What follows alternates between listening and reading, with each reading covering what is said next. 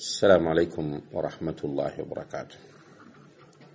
الحمد لله رب العالمين والعاقبة للمتقين ولا عدوان إلا على الظالمين والصلاة والسلام على أشرف الأنبياء والمرسلين وعلى آله وأصحابه أجمعين أما بعد. اللهم علمنا ما جهلنا وذكرنا ما نسينا ووفقنا لصالح الأعمال يا رب العالمين. அன்புள்ள சகோதர சகோதரிகளே, பஹ்ரைனிலே அமைந்திருக்கக்கூடிய பசாயிர் கல்வி நிலையத்தின் தமிழ் பிரிவினால் ஏற்பாடு செய்யப்பட்டிருக்கும் இந்த தொடர் கல்வி வகுப்பிலே நாம் எல்லோரும் கலந்து பயனடைந்து கொண்டிருக்கிறோம். அல்ஹம்துலில்லாஹ். குடும்ப வாழ்க்கையில் பிரச்சனைகள் ஏற்படுவதற்கான காரணங்களும் அவற்றை தீர்ப்பதற்கான வழிகளும் என்ற இந்த தலைப்பில் 8வது வகுப்பிலே நாம் எல்லோரும் இணைந்திருக்கிறோம். அல்லாஹுக்கே எல்லா புகழும். குடும்ப வாழ்க்கை மனித வாழ்க்கையில் தவிர்க்க முடியாத ஒன்றாகும். குடும்ப வாழ்க்கையின் நோக்கமே நிம்மதியாக சந்தோஷமாக வாழ வேண்டும் என்பதை அல் குர்ஆனும் ஹதீஸும் மிக தெளிவாக நமக்கு சொல்லுகின்றன. அதே நேரத்தில் குடும்ப வாழ்க்கையில் நுழையக்கூடிய எல்லோருடைய ஆசையும் எதிர்பார்ப்பும் பிரார்த்தனையும் அதுவாகவே இருந்து கொண்டிருக்கிறது. இருந்தாலும் கூட மனிதன் என்ற அடிப்படையில் மனிதன் வஹுலிகல் இன்சானு தஈஃபா, பலவீனமானவனாக படைக்கப்பட்டுள்ளான் என்ற அடிப்படையில் குடும்ப வாழ்க்கையில் பிரச்சினைகளை அவன் சந்திக்கக்கூடிய சூழ்நிலைகளை நாம் பார்க்கிறோம். இந்த பிரச்சினைகளை எதிர்கொள்ளுகிற நிலையில் பல தரங்களிலே மக்கள் இருப்பதை நாம் காணலாம். சிலர் பெரிய பிரச்சினைகளை கூட சிம்பிளாக ஆக்கிவிடுவதையும் அதனால் எந்த பாதிப்பு வராமல் பார்த்துக் கொள்வதையும் நாம் அவதானிக்க முடிகிறது. ஆனால் இன்னும் சிலர் சிறிய பிரச்சனைகளை ஊதி பெருப்பித்து அதன் மூலம் குடும்ப கட்டுமானத்தையே சீர்குலைக்கக்கூடிய சூழ்நிலையையும் நாம் அவதானிக்கலாம்.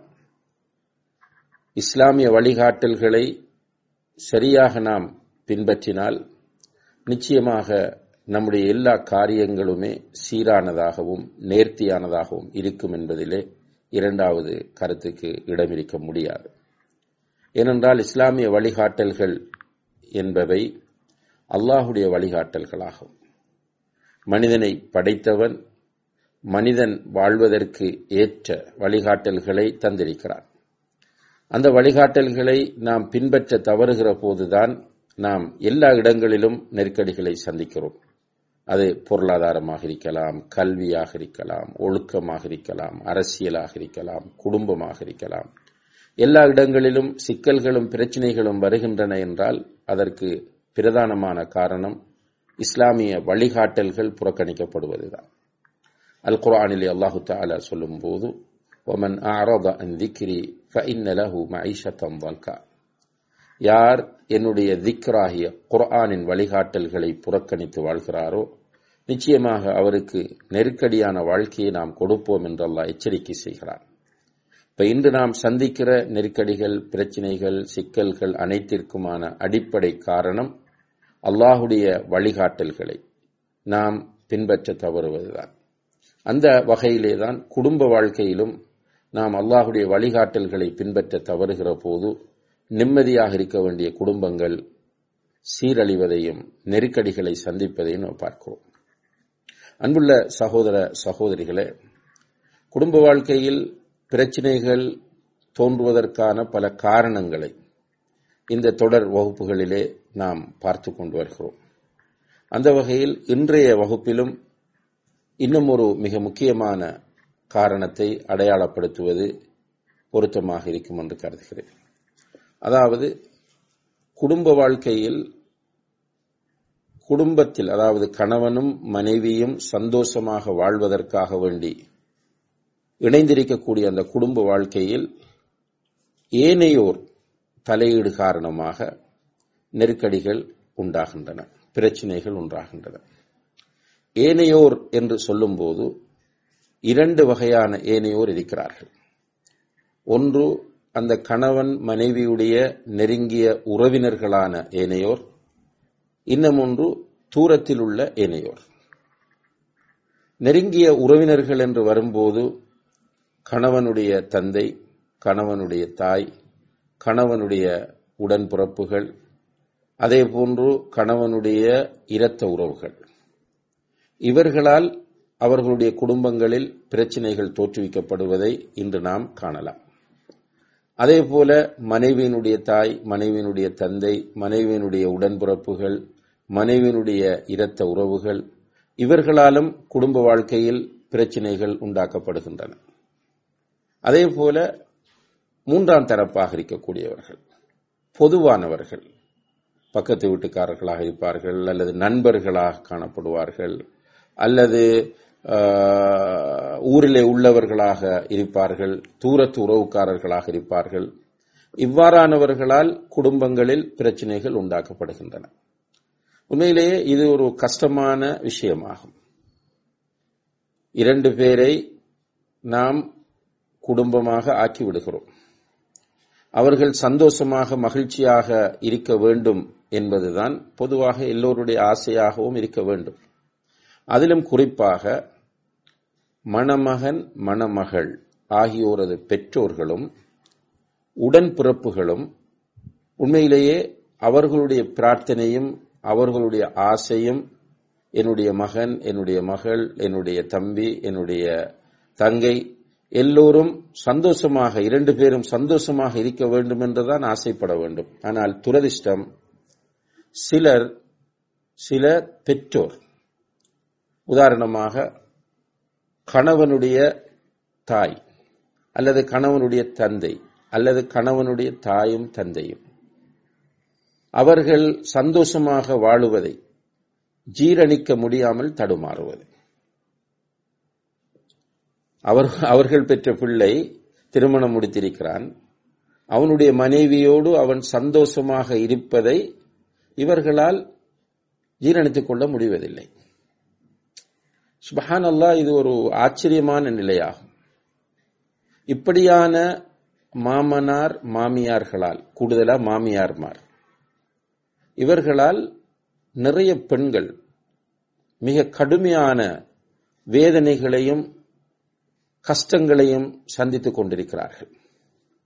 சில மாமியார்மார் இருக்கிறார்கள், அவர்களும் ஒரு மனித பிறவி என்பதை மறந்து அந்த மருமகளை ஒரு அடிமையாக, சில நேரங்களில் ஒரு மிருகமாக கூட நடத்துவதை நாம் பார்க்கிறோம். இந்த மாமியார் உண்மையாக எந்த வகையானவர் என்பதே ஆச்சரியமான ஒன்றாகும். உண்மையிலேயே மாமியார் தன்னுடைய மருமகளை தன்னுடைய மகளாக பார்க்க வேண்டும். தன்னுடைய மகனை அவள் திருப்திப்படுத்துகிற போதெல்லாம் சந்தோஷப்பட வேண்டும். அல்ஹம்துலில்லாஹ், பெரும்பாலான மாமியார்கள் இந்த வகையில் நல்லவர்களாக இருந்தாலும் ஒரு குறிப்பிட்ட சாரார் இருக்கிறார்கள், அவர்கள் மனநோயாளிகளாக இருக்கிறார்கள். மகனும் மருமகளும் சந்தோஷமாக மகிழ்ச்சியாக இருப்பதை கண்டால் இவர்களுக்கு கோபம் வருகிறது. சில செய்திகள் நம்மிடம் வரும், மருமகளை வார்னிங் பண்ணுவார்கள். மாமியார் அழைத்து, நீங்கள் இவ்வாறு அடிக்கடி ஒன்றாக இருக்கக்கூடாது, சிரித்து மகிழக்கூடாது, நீங்கள் 2 பேரும் வெளியில் போய் சாப்பிட்டு விட்டு வரக்கூடாது என்று பொறாமையினாலும் ஒரு வகையான மன உளைச்சலினாலும் மருமக்களை எச்சரிக்கை செய்வதை பார்க்கிறோம். சில நேரம் மகனிடமே அவர்களுடைய நிலையை வெளிப்படுத்தி விடுவதை பார்க்கிறோம். இதுபோல ஒரு சில மாமனார்மாரும் இருக்கிறார்கள். சில சந்தர்ப்பங்களில் நீங்கள் சோசியல் மீடியாக்களிலே பார்த்திருக்கலாம், மருமகளை அடித்து கொடுமைப்படுத்துகிற மாமனார்.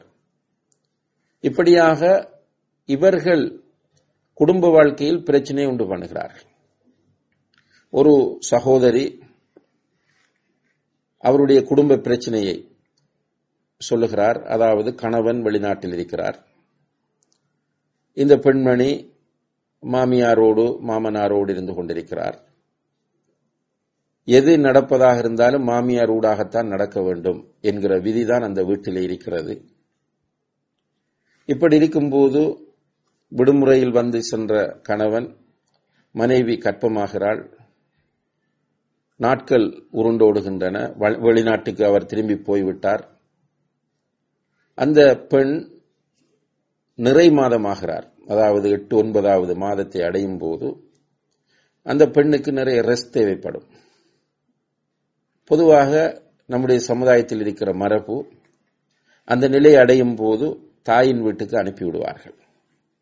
ஆனால் இந்த மாமியார் தாயின் வீட்டுக்கு அனுப்பவும் இல்லை, அந்த பெண்ணுக்கு உதவி செய்யவும் இல்லை. மாறாக அனைத்து வேலைகளையும் நீயே செய்தாக வேண்டும் என்று ஒரு அடிமையை விட கேவலமாக அந்த பெண்ணை மாமியார் நடத்துவதை மாமனார் பார்த்து கொண்டிருக்கிறார். கணவனிடம், அதாவது அந்த பெண் தன்னுடைய கணவனிடம், உங்களுடைய தாய் இவ்வாறு நடந்து கொள்கிறார், நான் என்னுடைய தாயின் வீட்டுக்கு சென்று பிரசவத்திற்கான தேவைகளை நிறைவேற்ற உதவி செய்யுங்கள் என்று கேட்கும்போது அவர் என்ன சொல்கிறார் என்றால், என்னுடைய உம்மா சொல்வதை நீ கேட்டு அதன்படி செய் என்கிறார். சுப்ஹானல்லாஹ். இந்த பிள்ளையை என்ன என்று நினைக்கிறார்கள்? இந்த பெண்ணை எந்த கோணத்தில் இவர்கள் 3 பேரும் பார்க்கிறார்கள்? இந்த 3 பேரும் மிருகங்களா, அல்லது இந்த 3 பேருக்கும் இதயம் இல்லையா? இந்த பெண் என்ன பாவம் செய்தாள்? இந்த பெண்ணை இப்படி போட்டு கொடுமைப்படுத்துவதற்கு, இந்த மாமனாரும் மாமியாரும் கொடுமைப்படுத்துவதற்கும், அதற்கு துணையாக அந்த கணவன் இருப்பதற்கும் என்ன காரணம்? அவர் சில நேரங்களில் மார்க்கத்தை பிழையாக புரிந்து வைத்துக் கொள்கிறார். அதாவது தாயுடைய சுல்தான் முதல் நிலை என்று. மனைவி தவறு செய்யாமல் பக்குவமாக இருக்கிற போது தாய் அநியாயமாக தன்னுடைய மருமகளை கொடுமைப்படுத்துகிற நேரத்தில் அந்த கணவன் தாய்க்கு கட்டுப்பட தேவையில்லை. ரசூலுல்லாஹி அலைஹி வஸல்லம் அவர்கள் சொல்லுகிறார்கள், லா தாஅத லி மக்லூகின் ஃபீ மஅசியத்தில் காலிக். படைத்தவனுக்கு மாறு செய்கிற விஷயத்தில் படைப்புகளுக்கு கட்டுப்பட தேவையில்லை என்று அல்லாஹ்வுடைய தூதர் ஸல்லல்லாஹு அலைஹி வஸல்லம் அவர்கள் சொல்லிவிட்டார்கள். அதற்காக தாயோடு சண்டை பிடிக்க வேண்டும் என்று நாம் சொல்லவில்லை. தாயிடத்தில் பக்குவமாக உண்மையை எடுத்துச் சொல்ல வேண்டும். அவரிடத்தில் காணப்படக்கூடிய அந்த மிருக புத்தியை பக்குவமாக களைவதற்கு மகன் முயற்சி செய்ய வேண்டும். தாயினுடைய மிருக போக்கிற்கு அவர் ஒத்துழைத்துக் கொண்டு இந்த பெண்களை கொடுமைப்படுத்துவது என்பது, சுப்ஹானல்லாஹ், நாளை மறுமையிலே என்ன செய்ய போகிறார்கள்? ரசூல் ஸல்லல்லாஹு அலைஹி வஸல்லம் அவர்கள் சொல்லுகிறார்கள், இத்தகு ظுல்ம், அநீதி இழைப்பதை நீங்கள் அஞ்சிக் கொள்ளுங்கள். ஃபஇன்ன ظுலும ظுலுமாத்துன் யௌமல் கியாமா. அநீதி இழைப்பது என்பது நாளை மறுமையிலே மிகப்பெரிய இருளாக வரும். மருமக்களை அடிமைகளாக வைத்து கொடுமைப்படுத்தக்கூடிய மாமியார்கள், மாமனார்கள், அதற்கு துணை போகக்கூடிய கணவன்மார், அநீதியோடு தொடர்பாக வரக்கூடிய குர்ஆன் வசனங்களையும் ஹதீஸ்களையும் திரும்ப திரும்ப படிக்க வேண்டும்.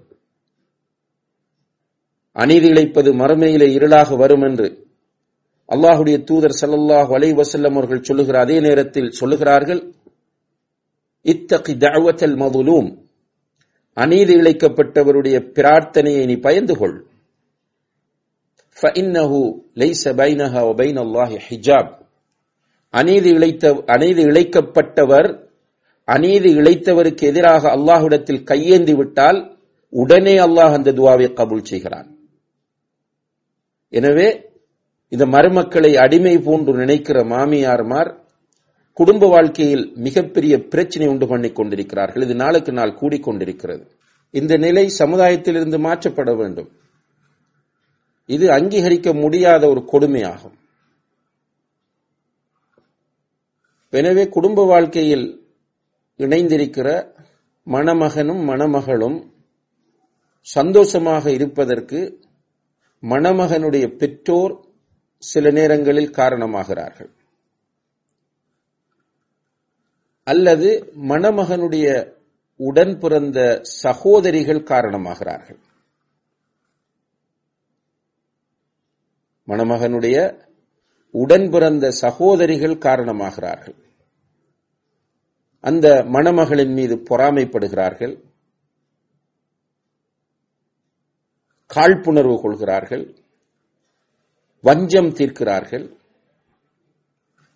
அந்த மணமகனும் மணமகளும் சந்தோஷமாக இருக்கிற போது இவர்களுக்கு வயிற்றெரிச்சலாக இருக்கிறது. இவர்களுக்கு அவர்கள் என்ன செய்தார்கள்? தேவையில்லாத செய்திகளை, பொய்களை மாறி மாறி பரப்புவது, அதன் மூலம் இரண்டு பேருக்கு இடையில் முரண்பாட்டை உண்டு பண்ணுவது, சில நேரங்களில் சிறிய சிறிய பிரச்சனைகளை பூதாகரமாக ஆக்குவது, இது இந்த கணவனுடைய உடன் பிறந்த சகோதரிகள் சிலர் செய்யக்கூடிய அநியாயமாகும்.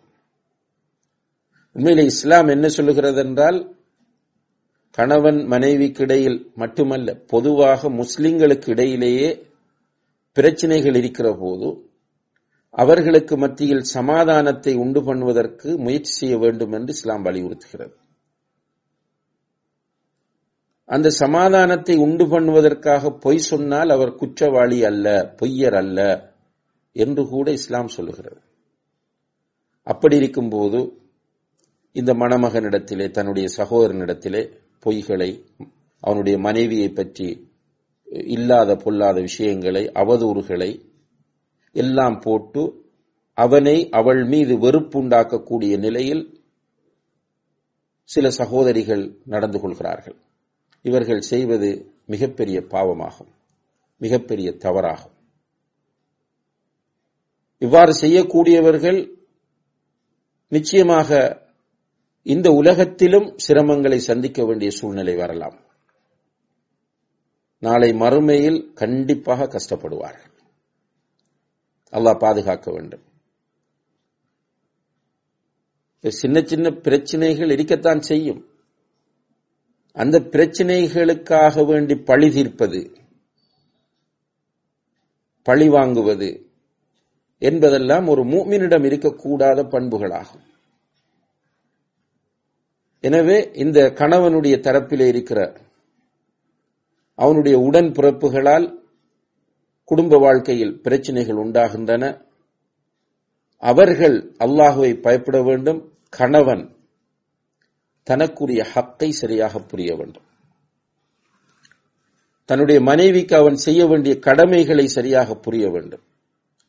ரசூல் ஸல்லல்லாஹு அலைஹி வஸல்லம் அவர்கள் சொல்லுகிறார்களே, வர்ரஜுலு ராஇன் ஃபீ அஹ்லி பைத்திஹி வ மஸ்ஊலுன் அன் ரஇய்யதிஹி. ஒரு ஆண் மகன் தன்னுடைய குடும்பத்தை பராமரிக்க வேண்டியவன். அது பற்றி நாளை மறுமையிலே அல்லாஹ்வினால் அவன் விசாரிக்கப்படுவான். இந்த பயம் கணவனிடம் இருக்க வேண்டும். என்னிடத்தில் அமானிதமாக ஒப்படைக்கப்பட்டவள் என்னுடைய மனைவி, அவளுடைய பெற்றோர், அவளுடைய உடன்பிறப்புகள், அவளுடைய உறவுகள், அவளுடைய ஊர், அவளுடைய வீடு எல்லாவற்றையும் விட்டுவிட்டு என்னை நம்பி அவள் வந்திருக்கிறாள். அவளுடைய அந்த உளவியலை புரிந்து கொள்ள இந்த கணவன் முயற்சி செய்ய வேண்டும். இவன்தான் அவளுக்கு பக்கபலமாக இருக்க வேண்டும். அப்ப சகோதரிகள் சொல்லக்கூடிய முறைப்பாடுகள், பெற்றோர் சொல்லக்கூடிய முறைப்பாடுகள் எல்லாவற்றையும் உள்வாங்கிக் கொண்டு மனைவியை வெறுத்து மனைவியை டார்ச்சர் செய்வது என்பது நிச்சயமாக மிகப்பெரிய அநியாயமும் மிகப்பெரிய கொடுமையும் மிகப்பெரிய பாவமாகும். மனைவி தவறு செய்தால் பக்குவமாக எடுத்துச் சொல்ல வேண்டும். ரசூல் ஸல்லல்லாஹு அலைஹி வஸல்லம் அவர்கள் சொல்லுகிறார்கள், நீ அவளிடம் ஒரு மோசமான பண்பை கண்டால் இன்னும் ஒரு நல்ல பண்பு அவளிடம் இருக்கும். பேலன்ஸ் பண்ணு. அஸா அன் தக்ரஹு ஷைஅன் வ யஜ்அல் அல்லாஹு ஃபீஹி கைரன் கஸீரா. சிலதை நீங்கள் வெறுப்பீர்கள், அதில் அல்லாஹ் நிறைய நலவுகளை வைத்திருப்பான். மனைவி கட்டுப்பட மறுக்கிறாள் என்று நீங்கள் பயந்தால், வல்லாத்தி தகாஃபூன நுஷூஸஹுன்ன ஃபஇதுஹுன்ன. உங்களுக்கு மனைவி கட்டுப்பட மறுக்கிறாள் என்று நீங்கள் நினைத்தால், அவள் கட்டுப்படவில்லை என்று நீங்கள் பயந்தால், அவளுக்கு நீங்கள் உபதேசம் செய்யுங்கள். இதான் முதல் ஸ்டெப்.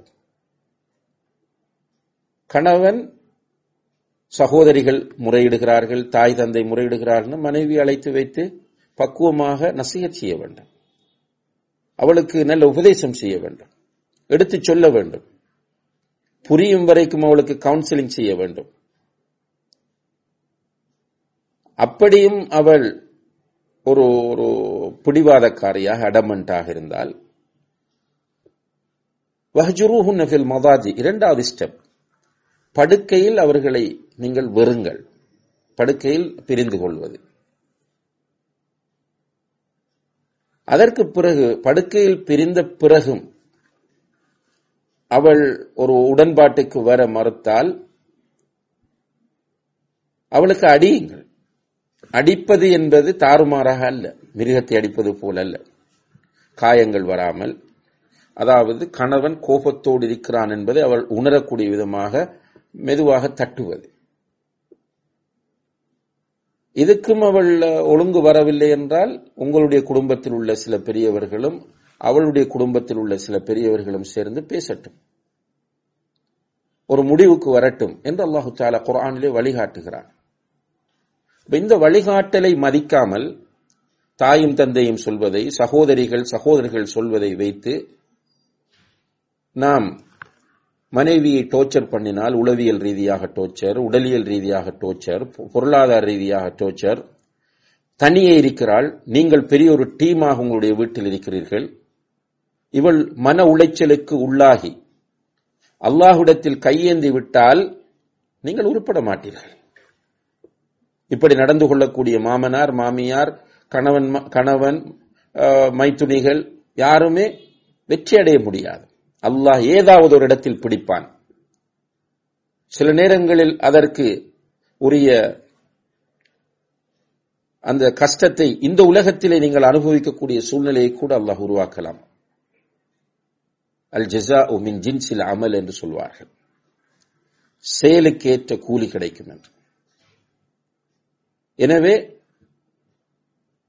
இந்த குடும்ப வாழ்க்கையில் தலையிடக்கூடிய மாமனார், மாமியார், அதாவது தலையிடல் நல்ல விஷயங்களை சொல்றது தப்பில்லை, அட்வைஸ் பண்றது தப்பில்லை. இது ஒரு வகையான எரிச்சல், பொறாமை, காழ்ப்புணர்வு, எனக்கு அடிமையாக இருக்க வேண்டும் என்ற அந்த மிருகத்தனமான சிந்தனை, நான் கீறுகிற கோட்டை தாண்டக்கூடாது என்கிற ஒரு அகங்காரம், இந்த நிலையில் உள்ளவர்களுக்குத்தான் இந்த எச்சரிக்கையை நாம் விடுக்கிறோம்.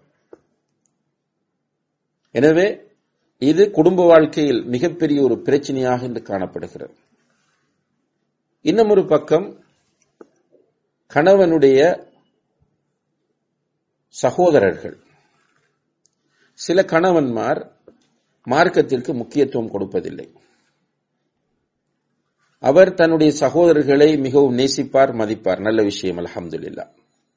ஆனால் அவர் என்ன சொல்றார் என்றால், என்னுடைய தம்பிக்கு முன்னால், என்னுடைய அண்ணனுக்கு முன்னால் நீ ஒரு சாதாரணமாக நடந்து கொள்ள வேண்டும். அதாவது உண்மையிலேயே கணவனுடைய சகோதரர்கள் அஜ்னபிகள். அந்த அஜ்னபியத்தான சட்டத்தை, அந்த அஜ்னபியோடு எப்படி நடக்க வேண்டும் என்கிற சட்டத்தை பேணுவதற்கு கணவன் சில நேரங்களில் தடையாக இருப்பது. அவள் ஒரு மார்க்க சூழலில் வளர்ந்து வந்திருப்பாள். அந்த மார்க்க சூழலை அவள் பின்பற்ற நினைக்கும் போது இவர் அதற்கு தடையாக இருப்பது. காரணம் என்னென்றால், அந்த பெண்ணுடைய மைத்துனர், கணவனுடைய சகோதரர்கள் சில நேரங்கள் பேசுவது, நடந்து கொள்கிற முறை அந்த பெண்ணுக்கு அசௌகரியமாக இருக்கும். அவள் கணவனிடத்தில் முறையிடும் போது கணவன் அதை நம்புவதில்லை, ஏற்றுக்கொள்வதில்லை.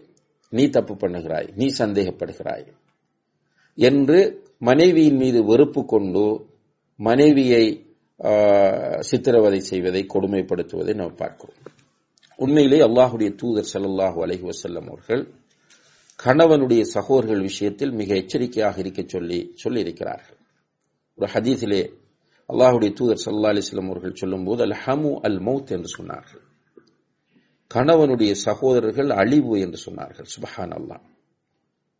கணவனுடைய சகோதரர்கள் மௌத், மரணம் என்றார்கள். அதனுடைய அர்த்தம் என்ன? கணவனுடைய சகோதரர்களால் மௌத் உண்டாகுவதற்கு வாய்ப்பு இருக்கிறது.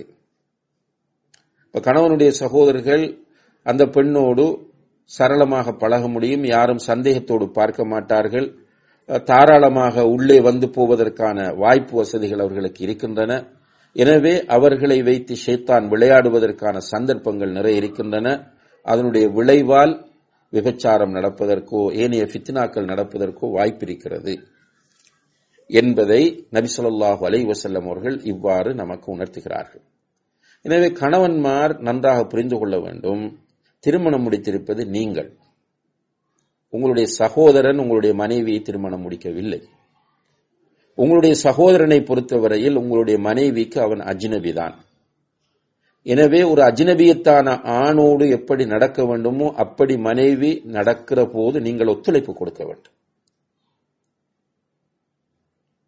சில நேரங்களில் உங்களுடைய சகோதரர்கள் தவறாக பேசுவது, தவறாக பார்ப்பது, தவறாக நடப்பது என்று மனைவி எச்சரிக்கை செய்யும் போதோ அல்லது முறையிடும் போதோ நீங்கள் அதை புரிந்து கொள்ள முயற்சி செய்ய வேண்டும். எடுத்த எடுப்பில் நீ சந்தேகக்காரி, என்னுடைய சகோதரர்கள் அப்படிப்பட்டவர்கள் அல்ல, என்னுடைய சகோதரர்களை நீ சந்தேகிக்கிறாய் என்று மனைவியை கடிந்து கொள்வதும் மனைவியின் மீது கோபப்படுவதும் என்பது உண்மையிலேயே பிழையான ஒரு அணுகுமுறையாகும்.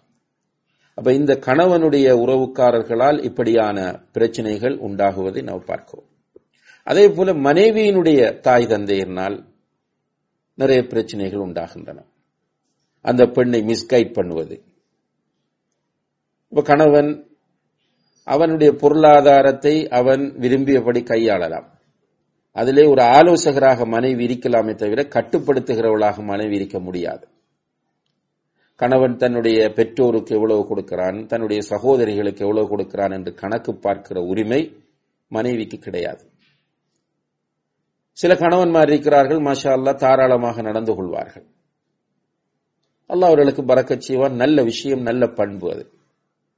உடனே இந்த பெண்ணுடைய தாயும் தந்தையும் அல்லது தாய் அல்லது தந்தை வந்து இந்த பெண்ணை உசுப்பேத்துவது. உன்னுடைய கணவன் இப்படியே கொடுத்து கொண்டிருந்தால், இப்படியே செய்து கொண்டிருந்தால் உன்னுடைய எதிர்காலம் என்ன, உன்னுடைய பிள்ளையின் எதிர்காலம் என்ன என்று இவர்கள் சொல்லி சொல்லி கணவன் மீது வெறுப்பை உண்டாக்குவதை பார்க்கிறோம். அதே போல கணவனுடைய மனைவியினுடைய சகோதரிகளால் ஃபித்னாக்கள் உண்டாகுவதை பார்க்கிறோம். எனவே இந்த விஷயங்களில் எல்லாம் எல்லோரும் அவரவருடைய லிமிட்டில் நின்று கொண்டால் குடும்ப வாழ்க்கையில் பிரச்சனைகள் வராது. இப்ப குடும்ப வாழ்க்கையில் ஏனையோரால் பிரச்சனைகள் உண்டாக்கப்படுகின்றன என்பதை நாம் இதன் மூலம் புரிந்து கொள்ள முடிகிறது. இதில் இன்னும் ஒரு மிக முக்கியமான விஷயம் இருக்கிறது. அதுதான் சூனியம். நன்றாக இருக்கிற கணவனையும் மனைவியையும் பிரிப்பதற்காக செய்யப்படக்கூடிய சூனியம் இன்று பரவலாக அதிகரித்துக் கொண்டு வருவதை நாம் பார்க்கிறோம். இன்ஷா அல்லாஹ் நம்முடைய அடுத்த வகுப்பிலே இது தொடர்பாக விரிவாக நாம் பார்க்கலாம். எனவே எல்லாம் வல்ல அல்லாஹ் ஜல்ல ஷானஹு தஆலா நம்முடைய குடும்பங்களை மகிழ்ச்சியான குடும்பங்களாக, பிரச்சனைகள் வந்தால் அந்த பிரச்சனைகளை குர்ஆன் சுன்னாவின் நிழலிலே அழகிய முறையில் தீர்த்து கொள்ளக்கூடிய நல்ல வாய்ப்பையும் பாக்கியத்தையும் நம் எல்லோருக்கும் தந்தருள்வானாக. وآخر دعوانا أن الحمد لله رب العالمين والسلام عليكم ورحمة الله وبركاته.